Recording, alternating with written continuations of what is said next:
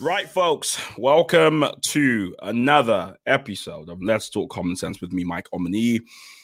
It's going to be a good one today, although the backdrop is a lot of breaking news, death related. Of course, we just heard about Prince Philip's death. He's died at the age of 99. Buckingham Palace have announced. They've also announced that folks shouldn't leave flowers because of coronavirus. Coronavirus, let's not forget, that's still on the rampage.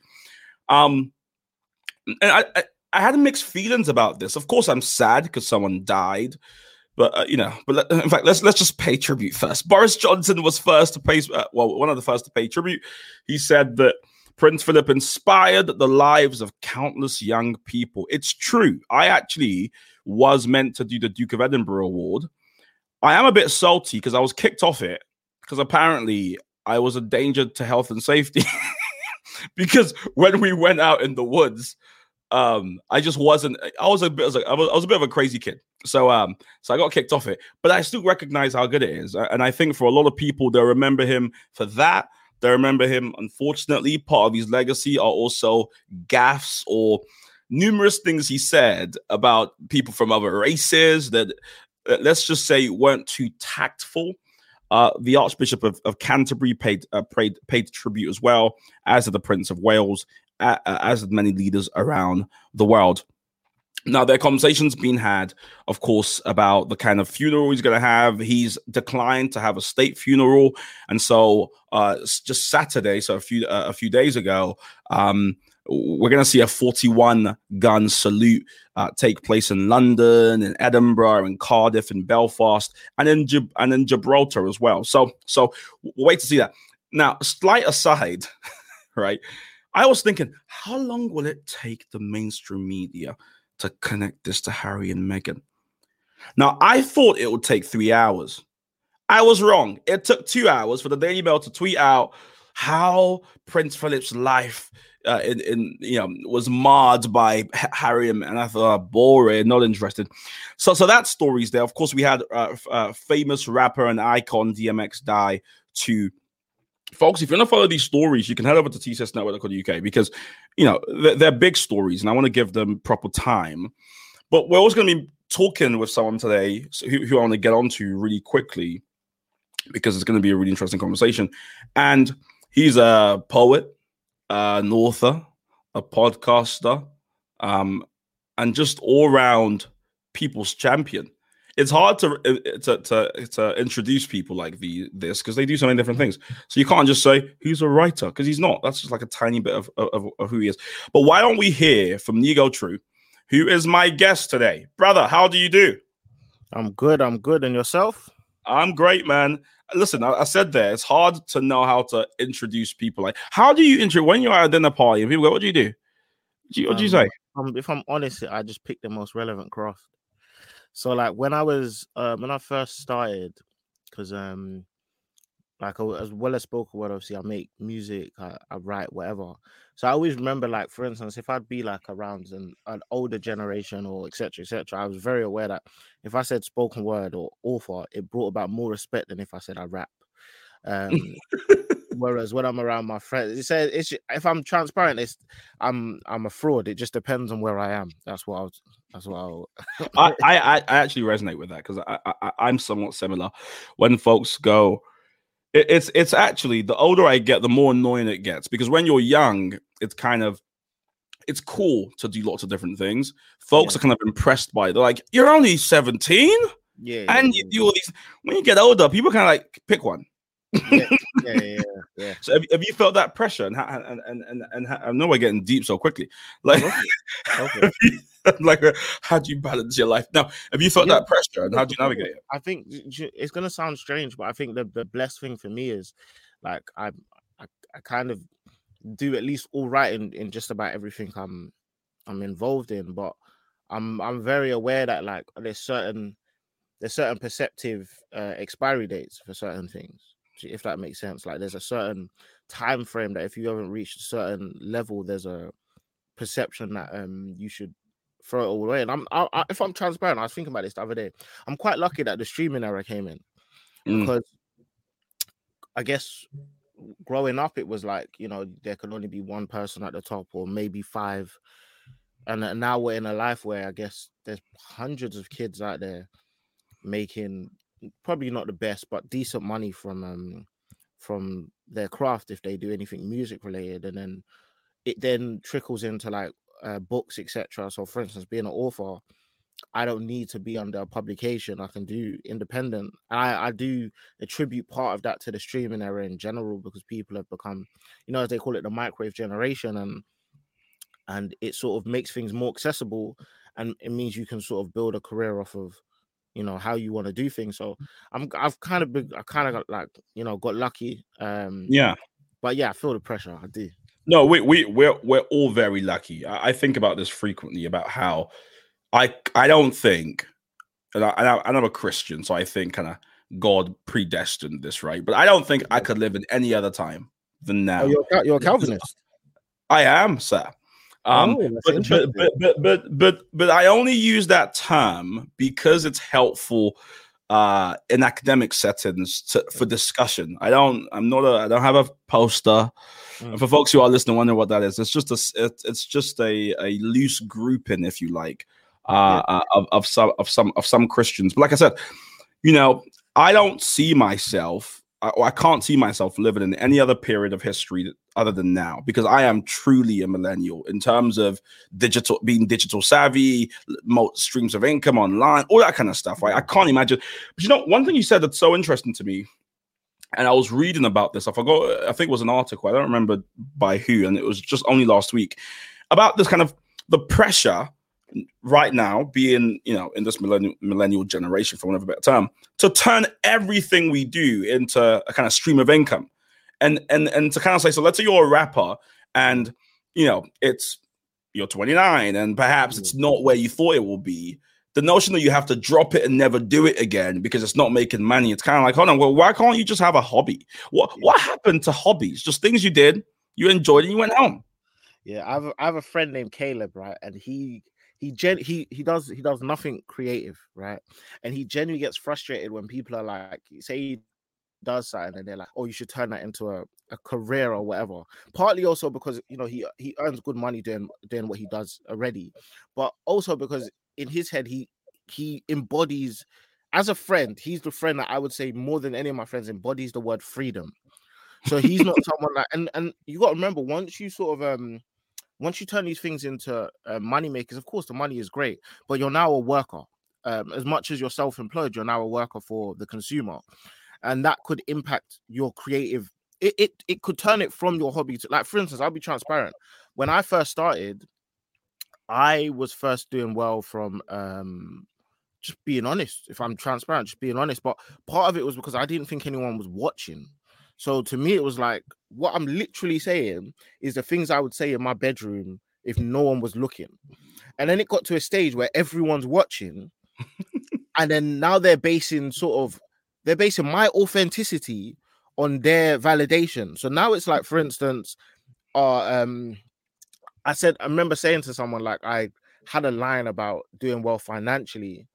And I saw a comment was it my YouTube or Link Up? One of the two saying, he changed. And I'm thinking, I've been talking about my financial status from the beginning. It's better. Like, you want me to just pretend I'm like, no, I'm not there anymore. Like, so yeah, like if there are things you love, there's so many things I think you should just keep to yourself, just for sanity reasons as well, man. Yeah, I know folks are probably thinking, Mike, this is not a wellness podcast, but it does apply to everybody. It applies to everybody. It applies to everybody. I think, especially young people, there is a incessant pressure to turn everything into, and I guess I don't want to get all Marxist and us, but it's the capitalist industrialist complex we're living that takes everything, extrapolates from it, the marketable value and the commodity, and tries to sell it. But there are some things that are just meant to be life-giving on the side, things that you do that show, allow you to explore a different side of yourself. I mean, you brought us onto rap, and obviously, I said at the start, a rap legend, DMX. I didn't want to say too much about it because I know, Affair, you told me he's a hero of yours, or legend rather. How do you remember DMX? it's interesting. So I technically only have sort of like 3 stages of DMX's life from memory. Like if I was to be asked up front, obviously if someone triggered other memories, fair. But like when I was a kid, I was shown what's that video when he's in the street? I think it's a Rough Riders anthem. Yeah. Okay. And there was like an alternative. So there was the official video, which was like, great cameras and and there was this really terrible quality video where it's like him, his friend, like they're just all in the streets, like sort of motorbikes around them. That was the first thing that sort of made me want to do like videos with my friends, like because I was watching it like just like raw. You could just take over your road like that. That's crazy. And I remember I went to the high road and I was like, yo, you like what me and my friends would shoot music videos of like other people's songs and that because we didn't obviously make songs. So I had that and sort of that energetic music, and then that time when he got saved, it was strange but interesting. And sort of it was inspiring for me because that was round about when I first sort of started learning about Christianity, and yeah, I didn't really grow up with that stuff. So it was like, oh, I'm learning about it. I looked to the left and the guy that I was listening to as a kid is also in it. And I was like, oh, right, this is, and it was quite intriguing. And then I guess sadly, obviously the alcohol addiction, and what he went through in his latter years, and that was it was interesting on 2 parts because it was sad to see, you see people as almost untouchable, heroic sort of, yeah, and then you sort of see them in that state. But it's also interesting because when he would stop, which he would do in a lot, like he would sort of take his time with things, there seemed to be a lot of wisdom he was able to impart. So yeah, it was just interesting. Yeah, I can resonate with that because I grew up too listening to DMX. I stopped at some stage, but I remember hearing once. So like I have a long history in music. Like I've been playing since I was 13, well younger even, 11, 12, all sorts of different things. And I remember an uncle telling me super young once. He was like, what did he say? He said artistry is giving people license to watch you grow publicly. And he said that's true artistry. And if I take that, I think DMX, he really exemplified that. Like he was so transparent with his life, and he gave us all like the license to watch him literally navigate some ridiculously low moments, high moments, mental health, wins, losses, mistakes. I mean, even when he went on Inyala, Fix My Life, right? And he was trying to mend his relationship with his child. I'm like, we have to understand, like, public, because some people are like, oh, it was messy. I'm like, yeah, you could see it through that lens, or you can see it through the lens of a lot of people live vicariously through these artists. So when you have artists like that who offer up their life to the public and say that, watch me navigate like the complexities of my life, I can't imagine the millions of people who literally watched him go through these moments and found solace, found healing, watched him pray on Instagram, like all these different things he did. I don't think we recognize enough. I mean, now we live in this hyper, everyone's a creator now. Talk about it, how TikTok has literally made everybody needs to create something. We went from kind of watching each other's live, whatever, to now everyone's trying to market something, sell something, create something. And so maybe now people don't really understand the value of it. But DMX was in a time where, celebrities were often very coy with their lives. They would show you a bit and then disappear and then show you a bit. But he was like, watch everything. And for me, that's true artistry. So that's how I choose to remember him. But yeah, that's just a random delve into DMX's into DMX. Quick question: Did you stop listening to him because of the concept of secular music, or just you just? Probably a mixture of things. If I'm honest, there was a period where. And folks who aren't Christians won't get the reference, but there was a period when I was young in church, and one of the youth pastors, came in one day, smiling ear to ear because he was like, "I got something," and we were like, "Oh, here we go. What is it?" And he's like, truth about the truth behind hip hop. Yes. So he was like, "Everybody, you have to watch this video." And essentially, what he had found was a video exposing like the Illuminati and all the stuff that happens in hip hop. Because I was young, this was like to me. I was like, "What?" I started looking for triangles everywhere, cereal boxes, music videos. I was like, you reverse that song and play it like 7 times to the left. That's where he's saying. So that's probably when I, not so much DMX, but everybody, I kind of stopped listening to everybody. But moving on, you grow up and you want musicians that talk about your life. Sorry, things you can relate to, I guess. And so after a while, I couldn't really relate to him. And I've always been a jazz head anyways. I was going to say, like, folks might be thinking, oh, here's another poet Michael's speaking to. But you're not just any poet, because not only do you tap into, stuff, again, that people can relate to, that people go through, like, you've also been wildly successful. I read somewhere that you've got over 2.5 million views on YouTube. That's ridiculous. Yeah, it's kind of all right, isn't it? I didn't even. Yeah, it's decent. I mean, it's a lot. Yeah, it's quite cool. Yeah, I don't even know how to caveat from that. So, like, I think, essentially, with regards to my craft and my career, I've literally goes back to what you said. Is there echo? No, it's. I can hear you. Okay. Okay. Would it be better if I put my headphones on, because it sounds like there's an echo? That might be a bit better. I know that sometimes makes things better, but I can hear you. Okay. Okay. No, apologies. I just don't want to ruin the quality, because I can hear echo coming back. One second. It's okay. It's okay. We like quality. We like excellence. So, it's all good. But I was reading, like I said, 2.5 million views. You've had a best-selling book.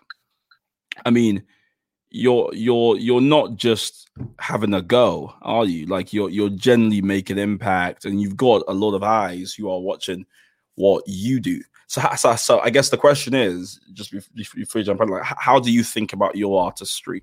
Now, how do you navigate all of that? Okay, now you're muted. So you're on mute. You're on mute. You gotta tap the mute button. There you go. Yeah. But now I think you need to. Yeah. I love how we're doing this for live. You've got to check to make sure. You got to check to make sure your audio input is your mic and not your headphones. That would be wild. Yeah. Are we in? Yeah, we in. We good. Superb. Right. So the question, just to get you back in, you're back in the room. How do you navigate your artistry, man? Yeah, I guess it goes back to what you said about DMX, essentially, like growing up in I guess giving people the permission to sort of use your life as a reference point. A lot of especially my most popular videos, are probably just my lowest or highest moments, just my most extreme moments in that stage of my life and career. So I've always said, like, I never want to get to the stage where I'm rapping about rapping or writing about writing.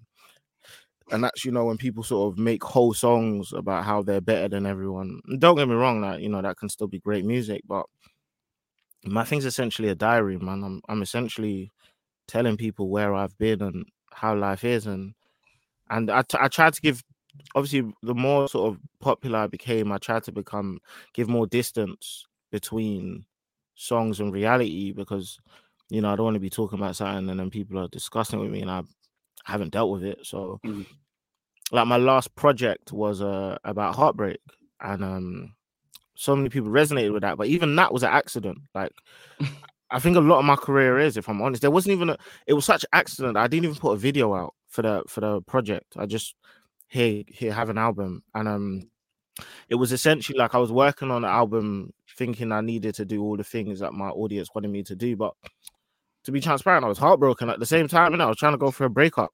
So every time I'm going into the booth, like, I remember that I was sent a instrumental, and the producer was like, "Yeah, make the song about money."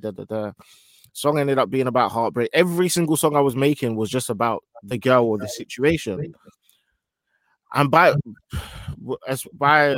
without even turning around, I just noticed, oh, right, I got 13 songs on Heartbreak. Let me just give it to them. And then that ended up being very successful for myself. And it's quite interesting because the one thing you have to do as a creative is almost not become a slave, for lack of a better term, to the consumer, but at the same time you have to serve them. So by that, what I mean is, it sounds so bad to say, but I'm gonna be transparent. Your audience don't know what they want. Like they always say they do, and they want you to make this. They're lying to you. Even me as a consumer, I'm a liar. Yeah. I tell you that because if J. Cole came up to me and asked me what he should make, I would instruct him about some deep nonsense. Yeah. But my entire day is spent listening to Mazine, like to pop music, to etc. etc. etc. The consumer tends to not know what they want until you present it to them in either a very good fashion or very bad. They can only tell you what they don't want. That's it. And once you've delivered it, so I guess that's how I've sort of done my craft, and a lot of my career, whether it be my book, my writing, etc. I'm talking to someone. So what tends to happen is I was raised in an area where I guess like a lot of badness happens and etc. etc. But obviously great things, but just a community-based area. And I'll be transparent. My friends, not even myself at a majority stage of my life, are the brightest people. So we need to communicate certain things. So I remember even I used to make poems about politics, and people would think, oh, you're trying to help the young people. I'm trying to help my friends. Like I'm writing this so that they can get a better understanding and picture this. And I'm just blessed that I guess it translates to more people. Yeah. One of the things you've written, of course, is the jumper you're sporting right now. My history is more than slavery. Who are you writing to when you wrote that? So this is a book you've written. Is it still available? Can folks still grab it? Yeah. Still a bestseller. Cool. Still. So it's done. Sold out. So folks can still get it. When you wrote it, who were you writing to?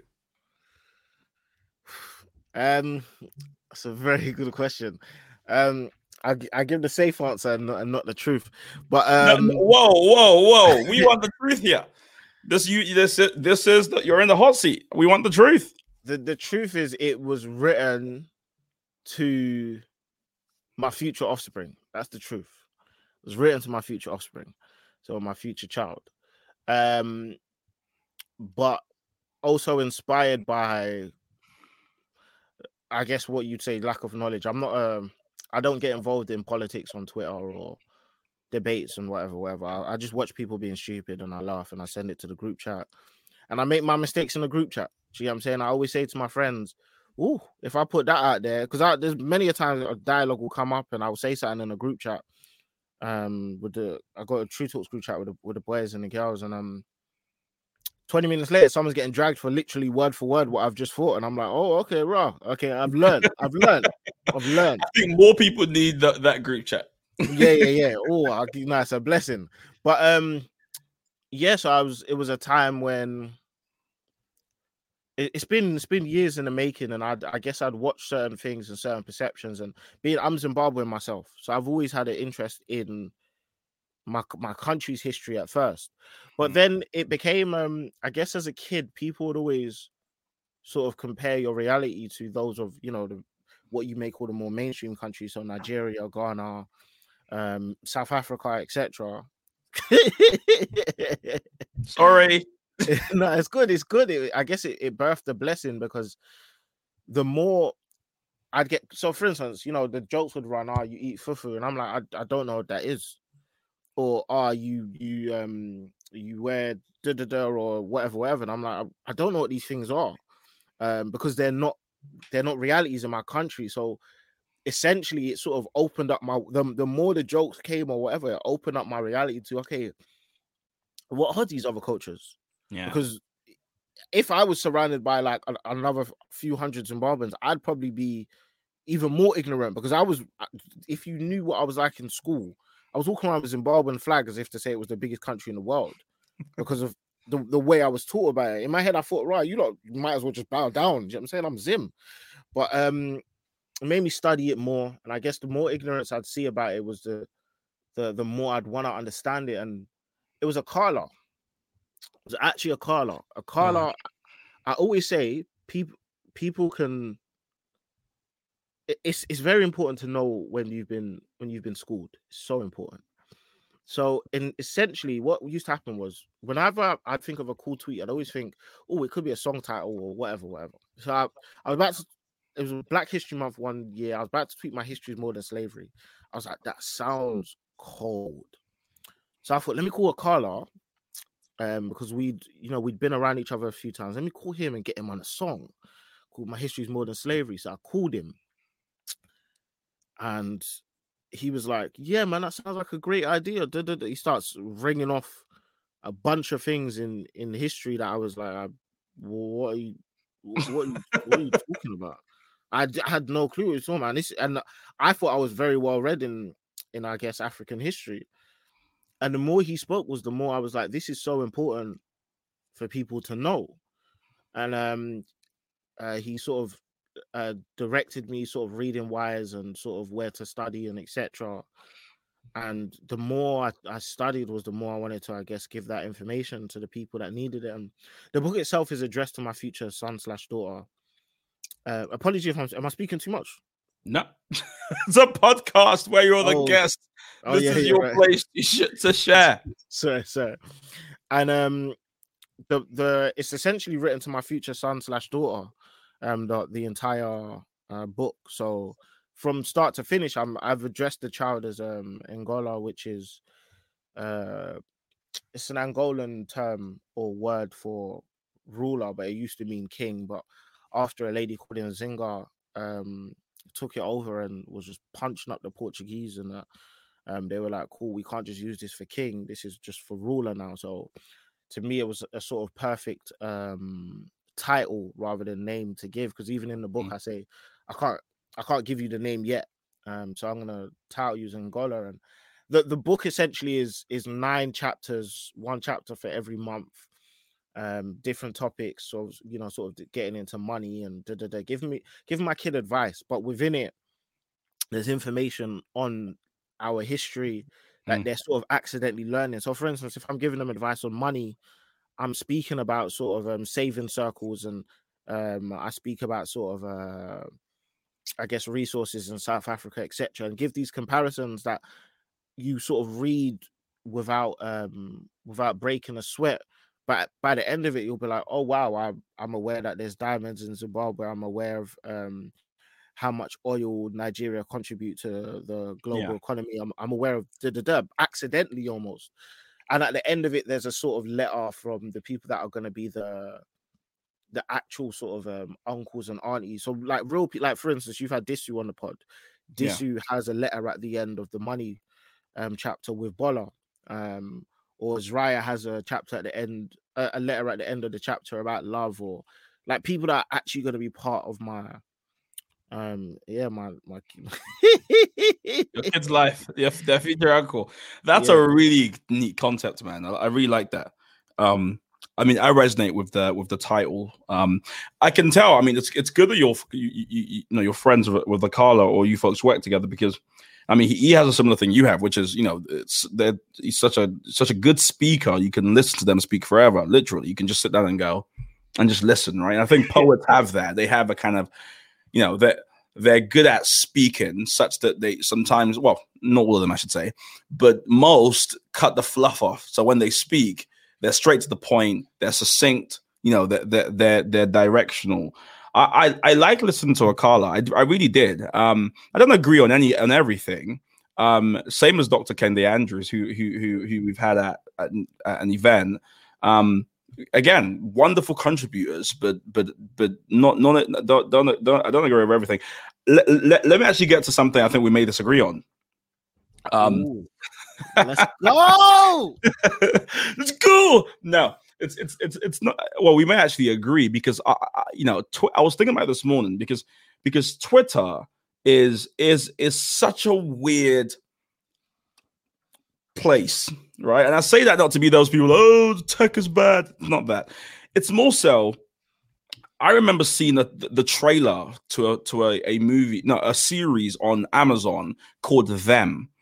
And it's this story essentially of a black family who moved from North Carolina, I believe, into like a white neighborhood, and they basically go through lots of pressure and abuse and stuff like that by virtue of being black, racism essentially. And people are like, oh my gosh, not another race film. I'm so tired. Let's stop these films about race. Can we just stop this film about kind of, racism, blah, blah, blah, blah, blah, blah, blah. People started screenshotting the fact that the director's white and so on and so forth. And like, we don't want anymore, and I kind of thought, hold on, you don't want any more.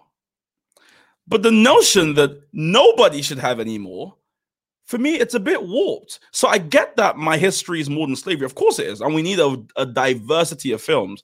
But to say that we should not have any more slavery films, quote unquote, films about slavery, I should say, slavery film sounds weird. I kind of found that a bit hard to agree with, because I thought, okay, maybe you're educated and maybe you saw 12 Years a Slave and that did it for you. Yeah. But so are you saying that 16-year-olds have to go through exactly the same process you went through, and they should have nothing that's kind of fitting for their generation because you're tired of seeing them? What do you think about films, slavery films, and stuff like that? The maddest thing is, I was kind of hoping we was disagree, but I don't so far. No, I don't. I don't. I think people speak, like, for instance, even in my book, My History is More Than Slavery, there were people that came up to me and like, yeah, man, I'm sick of hearing about Martin Luther. And I'm like, whoa. That's not what I meant. Like, I literally give like an acknowledgement at the very start of the book. Like, these things are very important. I just felt like text-wise, there wasn't enough relevant. So the information is out there. I just felt there wasn't enough relevant sort of ways of people translating these things. So, for instance, if a new genre comes around and someone says they want to make a song about our history, I think, right, that's sick. You know what I'm saying? Translate it, because that's how generations work. First, it was word of mouth. People started writing, people started recording, people started filming, etc., etc. I do think people are entitled on social media. I can understand the basis, because I guess they want more balance. But when you go on Netflix, you go on Amazon, you go on YouTube, there's quite a lot of different black content, like different. And I'm not saying it matches up with the white counterparts. I definitely hope that there was way more variety, but I think there's way more than people give credit for. And I think a lot of people base things on their own circle, and I think that's social media in general. So they're like, oh, I've only seen the trailers for these slave movies. I haven't seen any black comedies, black love films, black da-da-da-da. And it's like, that doesn't make it a reality. You just haven't looked. That's literally just your circle. Yeah, and I don't know if it was them, but there was a recent movie that came out. I don't want to be wrong, so I'll research it while we're talking and pull it up. But I do remember there was drama about a show, and someone made a tweet that all the writers are white or something like that. And then I Googled it. It took me like 10 seconds to Google. And I think it was like 70% of the writers were black. And I was like, how does this happen? Like, why has this got like 1,000 retweets? Like, I don't, like, the Google it wasn't like I didn't have to write a password. It wasn't no deep. It was like the first two links. Do you know what I'm saying? I was confused. I was like, raw, like, I guess because it sounds striking. Do you know, I think what happens on social media, people have sort of, I don't want to say any of them because they'll kill me, but people have sort of taglines or, things that are relevant towards one thing, right? Yeah. Like, this should stop happening or this should happen. And they apply it to all. Yeah. So, that's not something we disagree on, but hopefully we find something we do disagree on. Yeah, I need to search deeper because this one was quite important to me, because I think it's in keeping with what you're saying, is that our history, black history, is more than slavery. Yeah, true, but people still need to understand what slavery is. I guess it's probably where we're going with this, because I think about young people, and I've got a younger brother. Yeah. But I think about people even younger than him, 16, 15, 14, whatever it is. And I think the assumption that they're just woke and they know everything there is to know is just not true. No, this is kind of an aside, but so there's currently turmoil happening in Northern Ireland. We've had 7 consecutive days of rioting and looting and lots of issues there over the border. You know, there's a whole Protestant Catholic divide. We get the gist. And I was with a younger brother of mine. He's only 21 or 22 or something. And I was telling him about the riots, and he was like, I don't know anything about Northern Ireland. And I was like, no, come on, Northern Ireland. He's like, we never talked about it ever. Facts. And I thought, wow. That's facts. It's facts. But Britain does have a history of, or England does have a history of not talking about the places it violated. But literally, just there's whole black holes in people's, like, I think so. I worked for the what do you call it now? I was a UK young ambassador to Europe for like 18 months, and that's when anything you haven't done. That's when I think I actually learned about the UK. So I was like, oh, this is Scotland's history. Oh, Wales has a whole thing going on. Because when you were young, you literally, I grew up in Southeast London, so in my head, like Woolwich was between Woolwich and Gillingham was the bandwidth of my knowledge. Look, this is an interesting thing. I was literally writing this morning. Literally, I wrote, the heritage of Britain is built on perception rather than reflection. And by that, what I meant was a lot of the history that I was taught. I can speak for myself. Do you know what I'm saying? I don't know what other people were getting in school, but all the history I was taught, England was just always the hero. It was to the point that I would question my friends for their stances on England. Wait. Did you see what they did in? Then I guess the more you read, the more you study, you're like, okay, cool. There were heroic moments, but these men were getting badded up. A massive chunk of their history is robbery and murder. You know, they celebrate the strangest things. They celebrate child traffickers. They got statues of them all around the country. But it's quite interesting because the perception that they give of these things, you'll never label those things that way. And I think that was even my thinking when I was making the book, that it was sort of like there was an element of my history that I felt or Black history that I felt wasn't taught, essentially. And the others, as I agree with you completely, the others are as important. Slavery, I'll never pretend slavery wasn't an important factor, or the civil rights movement. But this, like, the rest is there as well. So I guess sometimes when people have heard more than the implications or the assumptions behind it is, I'm saying almost better than. When my thought process behind it is, we have these elements of history that you're taught in school with this sort of remixed twist that sort of, you know, Britain, you know, because they always tell the part about, you know, Britain stopped slavery at a certain stage, and they even argue that Britain are sort of the gatekeepers to stopping slavery, like as if to say, like, they just stepped in and was like, hey guys, this is bad. It's like, the more you even look into it, they didn't even stop it when they said they stopped it, and they literally burnt all the fire. Anyways, let's not even get into that. Yeah, but I mean, you're right about perception, because I do feel sorry for Brits in some regard, because it was easy for Britain to ignore and nominal Brits who lived in the UK to ignore what was happening, because slavery here happened on the islands. Britain went away, whereas America, it was right in the middle, in the White House itself. You had slaves building that place, whereas here you had different territories where the dirty work would happen. And then in the UK, you know, what you had was, you know, folks in Windrush come in to help build up the motherland. That's the kind of that's the propaganda that was put out. Now what someone listened to me, I go, oh, hold on, Mike, you know, these child traffickers that Nigo's speaking about, you know, it's you know, they have a marred history. It's complicated. You know, no one's wholly good and no one's wholly bad. And I agree with that. I mean, we were talking about Christianity. Now, Martin Luther, who we all quote, Calvin, who some people literally have tattooed on their chest.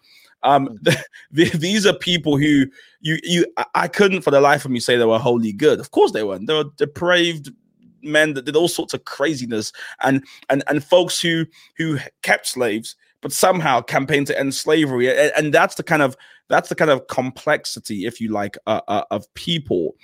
Now, with everything you've said, though, I don't want to do this anymore because I'm tired of giving this thing airtime. But I think it would be interesting to get your perspective. So when you saw the race report, wait, can I quickly disagree? Oh, good. Yes. Let's go back. Tell me why I'm wrong. No, I just don't think they're comparable figures. I definitely think. Calvin and. Oh no, I thought you said Martin Luther. Oh no. I'm not Martin Luther King.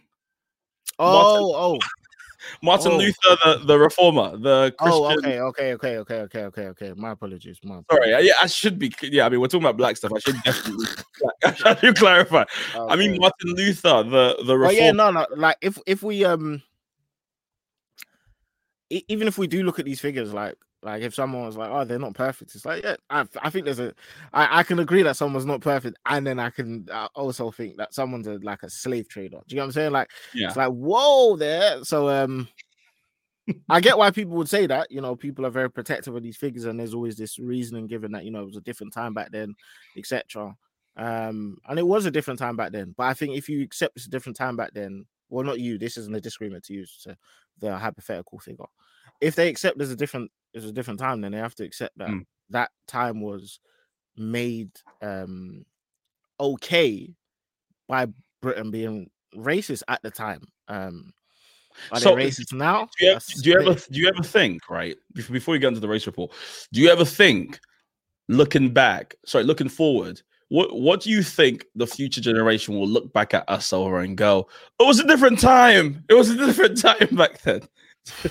I think there's a lot of things.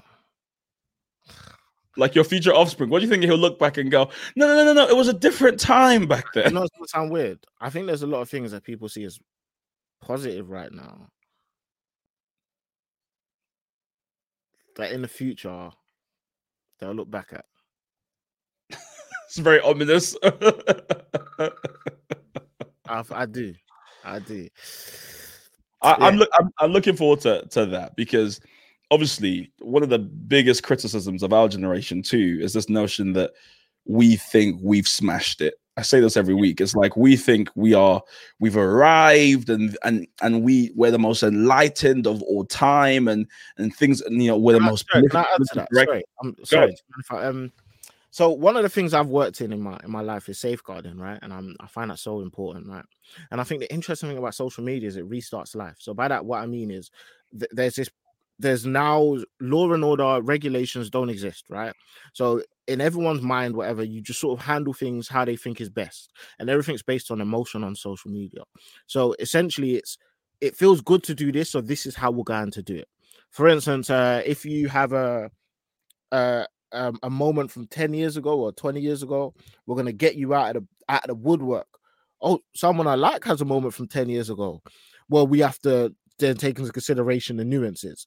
It's because people are figuring things out, and that's okay. People figure things out, but people's livelihoods are going while people are figuring things out. So for instance, a basic thing in safeguarding, right? So as I work I work safeguarding. When I see certain things within cancel culture, this whole notion of, you know, put everyone's name out and some of the reasons you don't do that in safeguarding is to protect the victim. That's how things work. Now, I fully understand in certain cases and certain notions, people feel like it's impossible to not address these things publicly, and that's more than fair.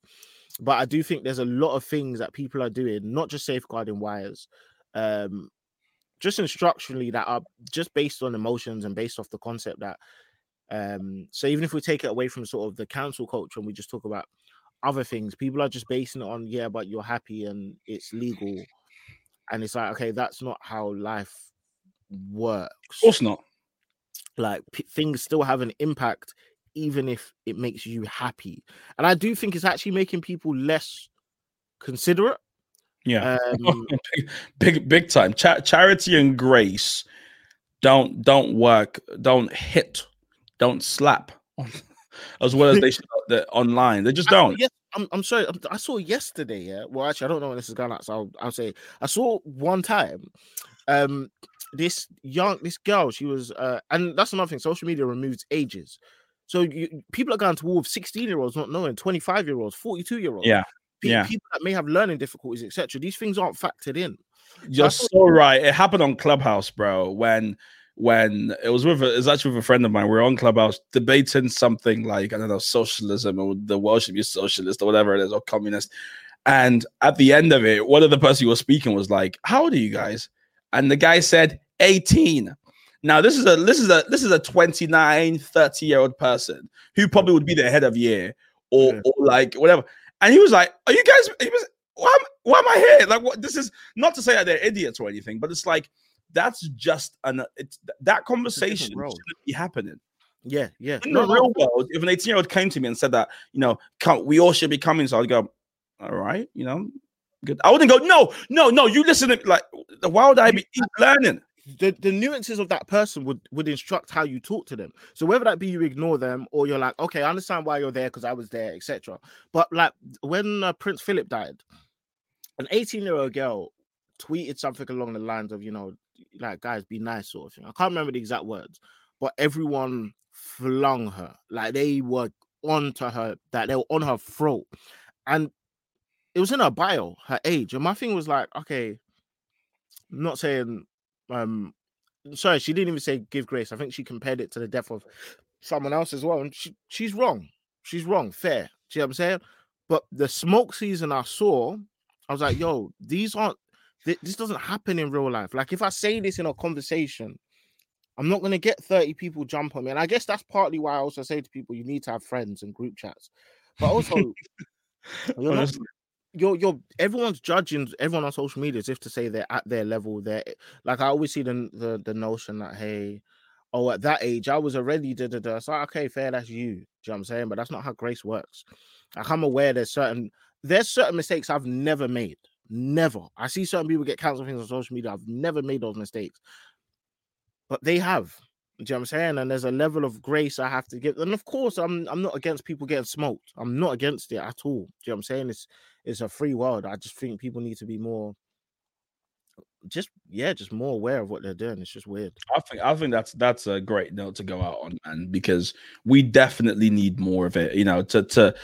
My pastor would say, we are human beings, right? We're still being transformed, we're still becoming, it's a modal thing. So to judge people and be so definitive about people's learning is a problem. And I guess it goes two ways as well, doesn't it? Because you get people who are so obnoxious online. You want them to go through a kind of, you want someone to kind of get them. I saw someone DM me trying to get me cancelled by accident. Yeah, as in they accidentally sent me what they wanted me to go for. No way. It's still my life. And I retweeted it on the timeline. Probably don't. No, it wasn't a big deal. Like, I don't have anything cancelable. I retweeted it back on the timeline. No one said anything.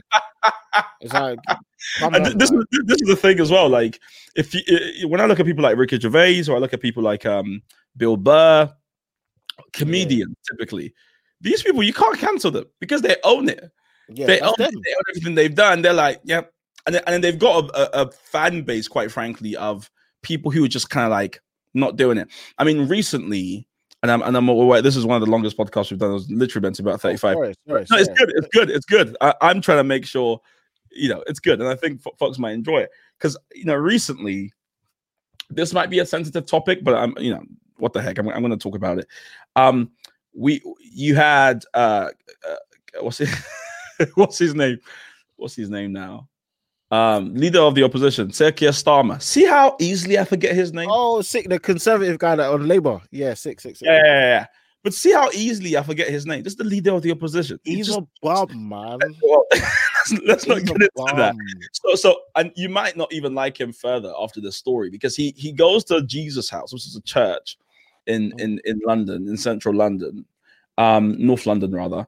And he goes there because they've become a vaccine center. It's a black majority church. It's a Pentecostal church, one of the kind of biggest ones, most prominent ones, I would say, in the UK. And ex-visitors are Theresa May, the ex-prime minister when she was prime minister. All sorts of politicians have been there. Even the Prince Charles has been there. They got him to go a day after the Harry and Meghan interview, but there's no coincidence there.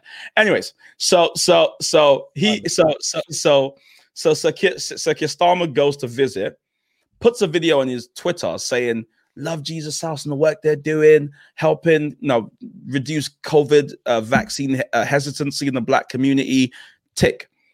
And then some left-wing activists, for the most part, start quote tweeting the tweet to say that this church is anti-LGBTQ, this church supports conversion therapy, this church, and then they all just start laboring on. Thousands of people literally just, how dare you? Do you hate the LGBTQ community? What are you doing?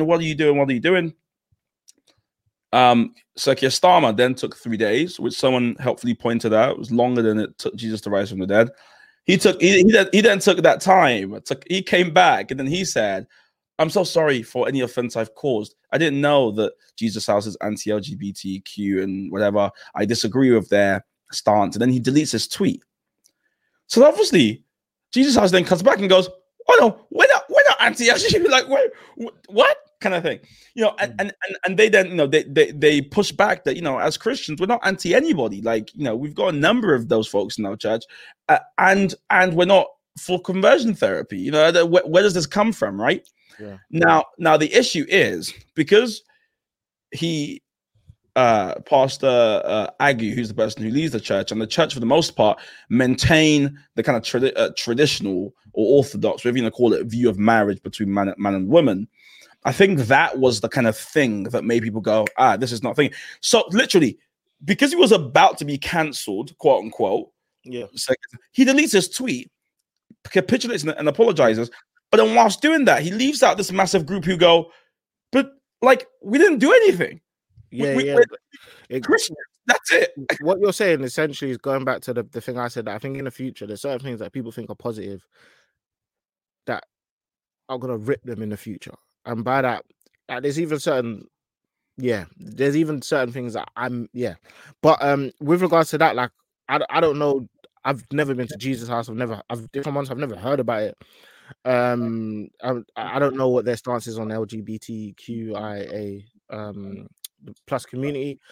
But what I do know is, so let's say they, like, again, I don't want to speak on something I don't know the truth about, but let's say hypothetically they don't support conversion therapy.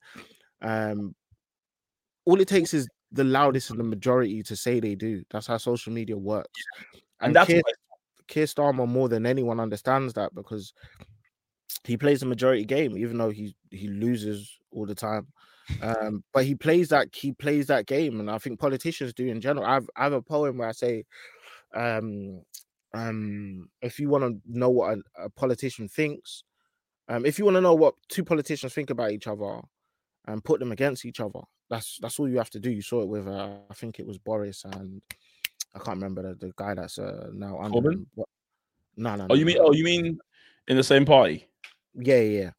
I can't remember who he went up against. I think it was. You mean, well, at a time it was Jeremy Hunt, and then you had you mean for the leadership? Yeah, it was. I mean, Boris won. He was always going to win. Like there was. But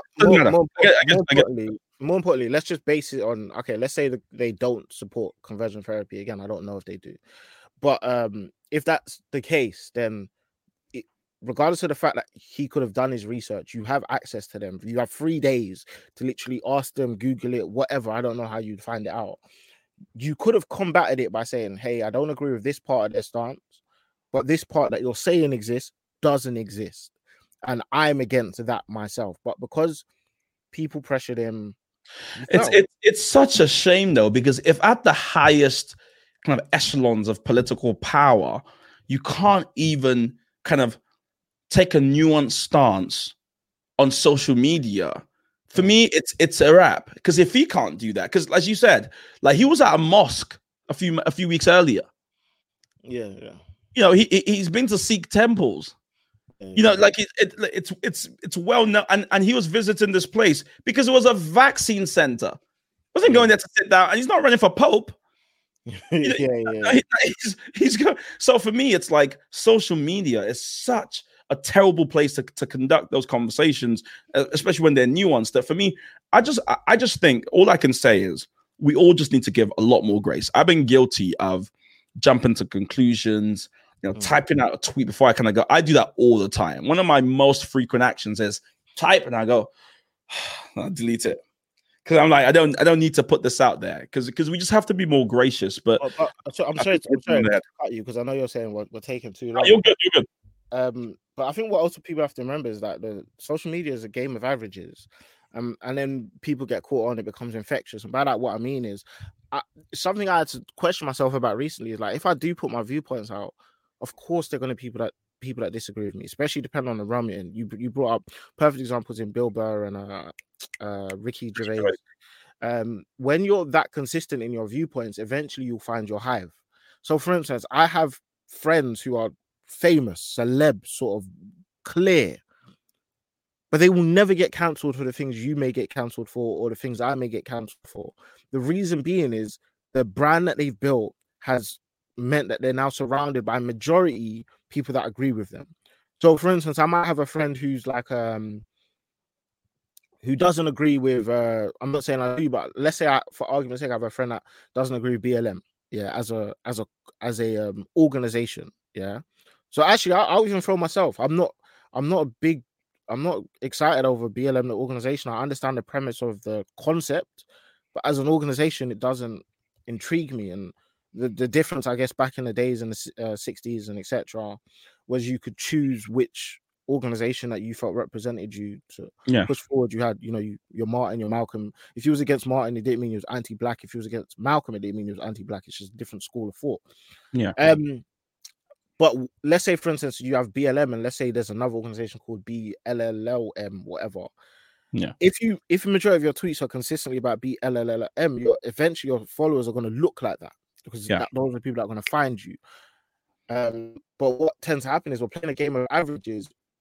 People are humans are sheep. I'm a sheep to some degree. I don't know in what, but there's more than likely something I'm a sheep in. Yeah. When people start seeing the narrative that is being perpetuated as just right, no reasoning behind it. I always say to my friends that social media has become sort of the highlights of certain specialist topics, psychology, economics, politics. Like these are topics individually people spend their entire life studying. And social media sort of become like, hey, let me have this one aspect. Let's talk about just gaslighting when it impacts me, rather than delving into the entirety of manipulation and how you also contribute to it. Hey, let's get into politics and how the right wing are racist, and let's just ignore like how sort of left wing leaders in history sort of had stances against black people. But remember that one time in the 80s where they sort of offered our parents hope, and people are sort of just like attaching themselves onto the things that they sort of are just seeing as quote unquote good. So then once you come with your viewpoint, that majority you're sort of onto you. So I think, to people, be consistent with your views. Have friends like me. Yay, friends. I make a group chat. I think the group chat idea is brilliant. I don't have one. I have multiple group chats, but I don't have one where I used to kind of test out tweets. But then again, I think I'm quite vanilla. Unfortunately, I think I probably need to become a bit more, I do. Once you get a group chat, listen. But you know what it is? It's also about your history, because I've spent so long in church and just kind of like in these positions that, and when I say positions, I mean like representative positions where I'm representing a group of folks, and so you kind of just learn how to be very careful and to kind of to advocate. To advocate. I'm very cool with advocacy and representing views and going, here's what the majority of folks believe, here's what they believe, but you don't have to kind of come and go, this is what I think, because that's what you might get in trouble. That's where it becomes problematic. Yeah. But no, Nigo, it's been great, man. I mean, clearly we don't have enough time because there's so much more so many more tabs I want to open.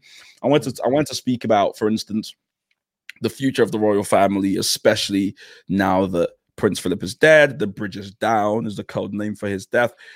Meghan and Harry, not about them per se, but about, what does a modern monarchy look like and how should we interact? I've been seeing a lot of conversations. This may be the next episode about, black people shouldn't take honors from the Queen, you know, and how we need to structurally pull away, and the whole structure. I'm gonna get someone really interesting on for that. I might get a Lord on for that, and have conversations about it. But this has been so pleasant, man. This has been so good, and I think there's uber value in this, lots of value, and I hope folks listening will go on. What is it now? I don't have the note. LTCS podcast. That's the one. Twitter. You didn't remember the name of your podcast? This I do remember the name, but it's the socials. It's the socials. So it's LTCS podcast. I do know. Online. Because we've got lots of cool episodes coming up. Last week's was great with Femi. He will be back soon, no doubt. And Nigo, I think you're going to be back soon as well, man. Yeah, hopefully. I hope this was enjoyable somewhat for you. No, it was very much so. Superb. Well, thank you. Well, before we go, actually, where can we have to do this? Where can people find? I feel like when people say that, I'm like, when you have a digital age, just type the name online. Yeah, that's like, it, man. Nigo True everywhere. Just YouTube, Spotify, the albums coming, all of that. You know the vibes. You know the vibes. I saw someone was like, it's M_air on Instagram, and on Facebook I was like, bro, we'll find you. We'll find you. The algorithm's with me. Nigo True everywhere. That's you can probably even phone that number. Do you know what I'm saying? It's Nigo True. All right.